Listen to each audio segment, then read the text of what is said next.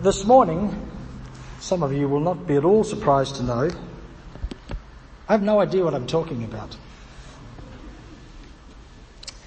Because we're talking about resurrection. And it's central to the stories of the gospel. It's central to the writings of Paul and the other letters we've got. But I don't really know what it means. It's central to the Christian church. Both of our famous creeds, the ancient Apostles' Creed and the slightly less ancient Nicene Creed, both have the words Christ, to quote it properly, on the third day he rose again, he ascended into heaven, he is seated at the right hand of the Father. It's the Apostles' Creed. The Nicene says on the third day he rose again in accordance with the Scriptures, he ascended into heaven and is seated at the right hand of the Father. It's been central to the way we've talked about what it means to be a Christian all the way through the life of the church. If Christ has not been raised, then our proclamation has been in vain and your faith has been in vain. But what do we do with it? What does it actually mean? Is it something we just say in the creeds? And we say the creeds quite rarely in this congregation, and most Uniting churches don't use it very much, but in some churches it's said every time the faithful gather. Is it something you just sort of tick off, say, yes, I believe that, I believe that, I believe that, done? Or is it something we sort of gloss over because it's really strange and disconcerting? And anyway, how does it fit today? In Paul's world, it's quite clear from this text and quite a few others that the idea of whether or not people who had died would be raised up to life at some point. In some experiences it was the idea that at some point there would come an end of time and all the dead would rise up. In others, dead people rise up at various different times because of the prayers of the faithful or certain incantations that were said in particular temples. There were all kinds of understandings, but it was a live issue. And clearly it's a live issue in the life of the Corinthians because Paul argues for it, saying that if some in the community are saying that dead people don't come back to life, they're not raised up. And if that's true, then Jesus was dead and Christ was raised up. So that couldn't be true either. And there's this ongoing debate, but it's not something we actually care much about. When was the last time you sat over coffee with someone debating this? It's not part of modern life, so it's really hard to know what to do with it. I mean, one of the big debates in our time is climate change.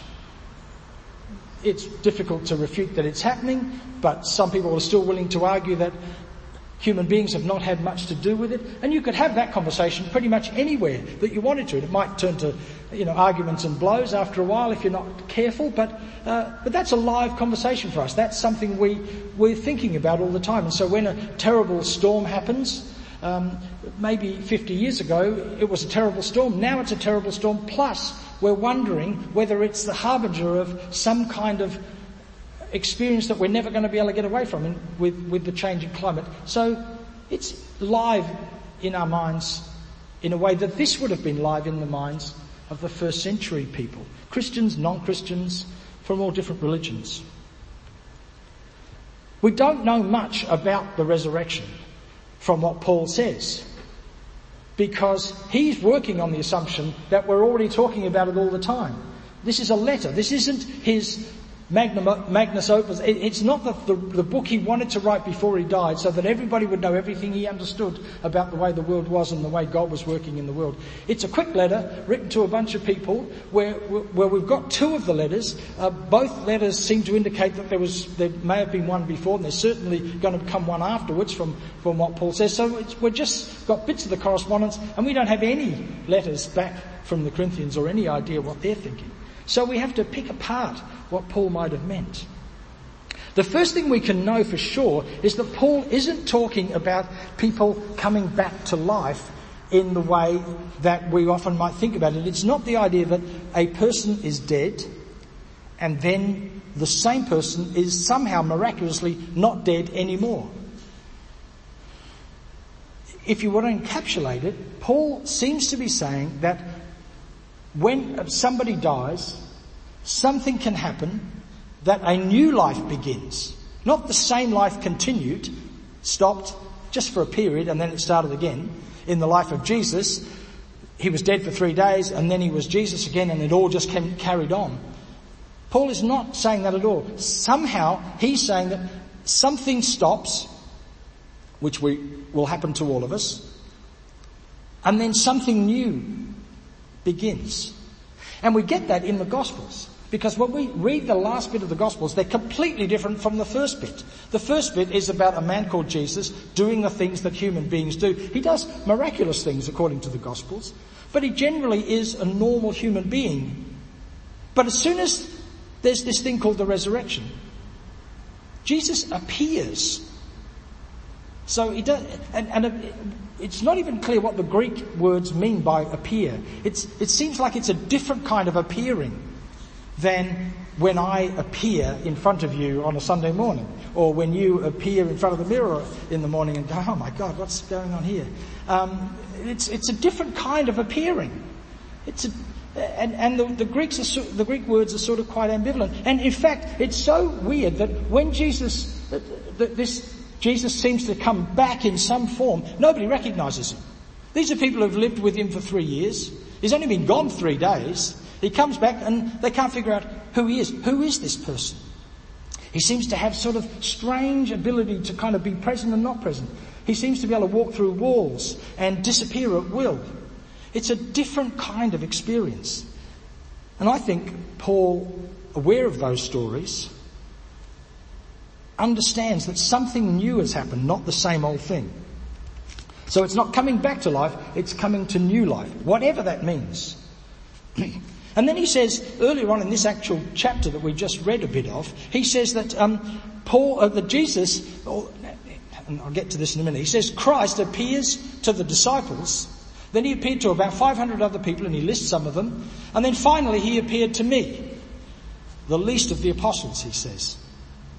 So the same word is used for this mystical kind of experience that the disciples had after the resurrection, and the vision-like experience that we think Paul had when he was riding to Damascus and he fell off his horse, he was blinded by the light and he hears a voice.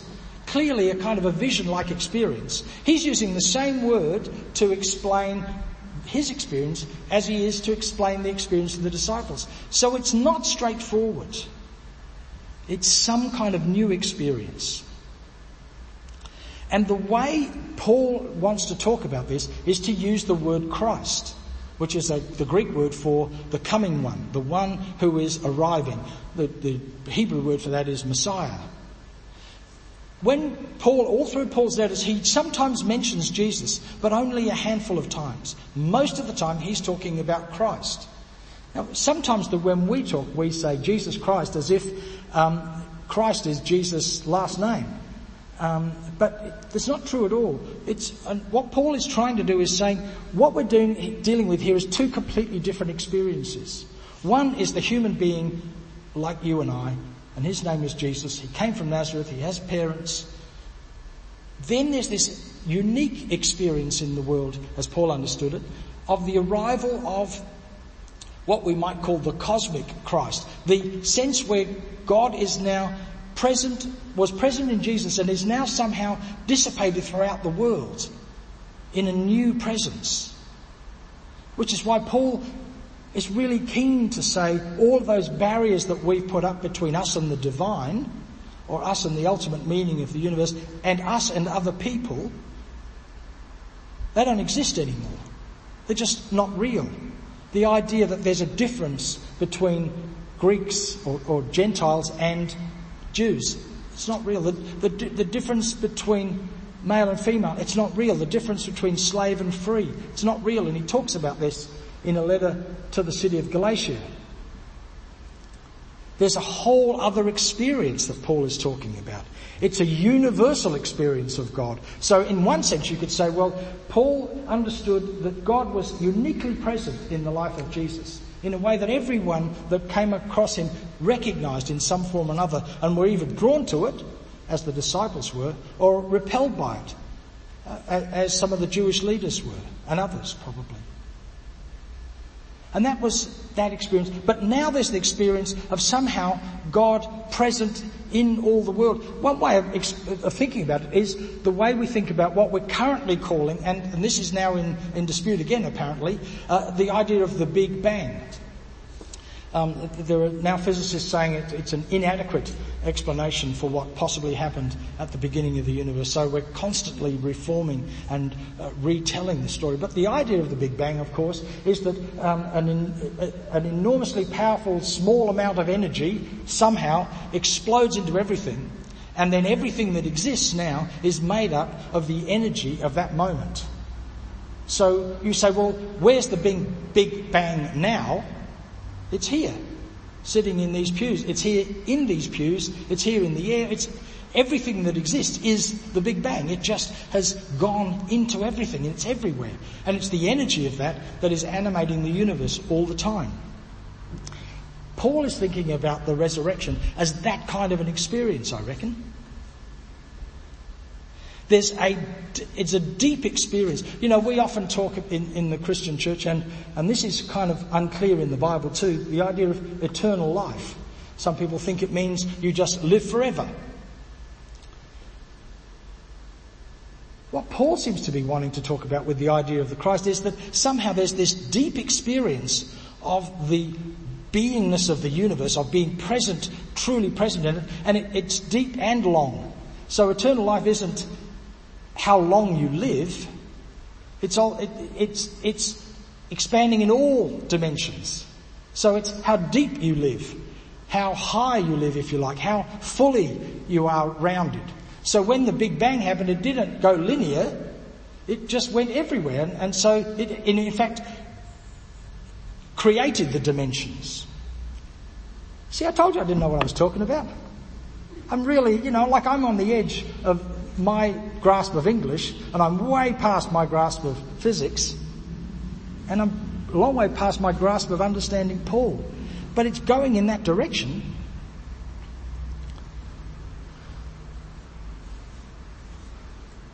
For Paul, resurrection meant at least two things. It meant a deep interconnectedness of all things, and he writes from that perspective from then on. Which is why he could no longer persecute the Christians, because he had a very clear idea before this experience he had of the resurrection, was that there were people in and there were people out. And it was very clear who was in and who was out. And his job was to police that boundary. And so he did it with a great deal of energy.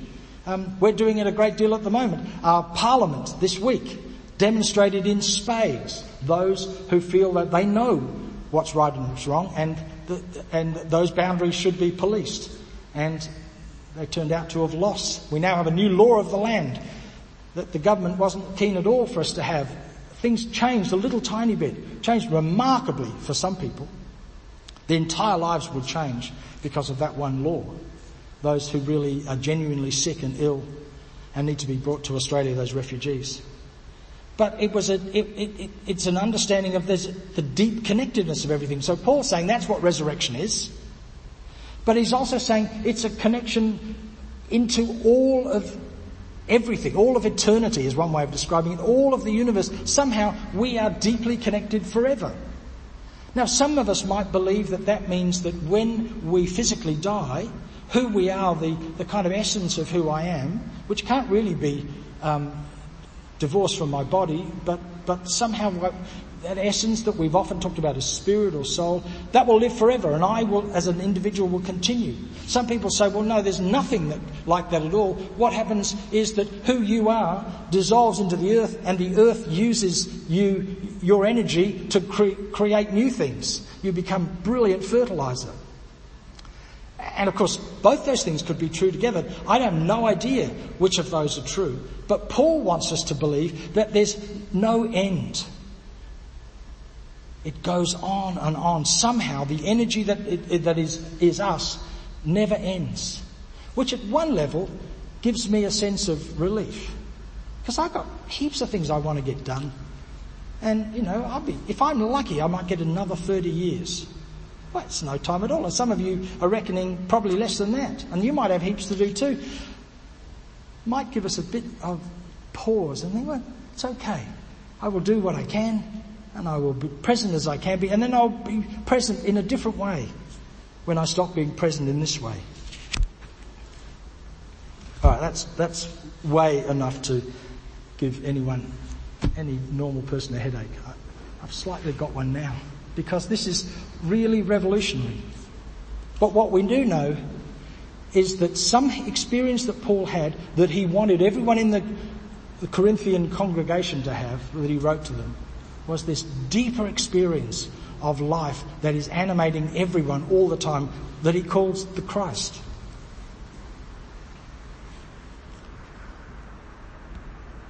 So be it.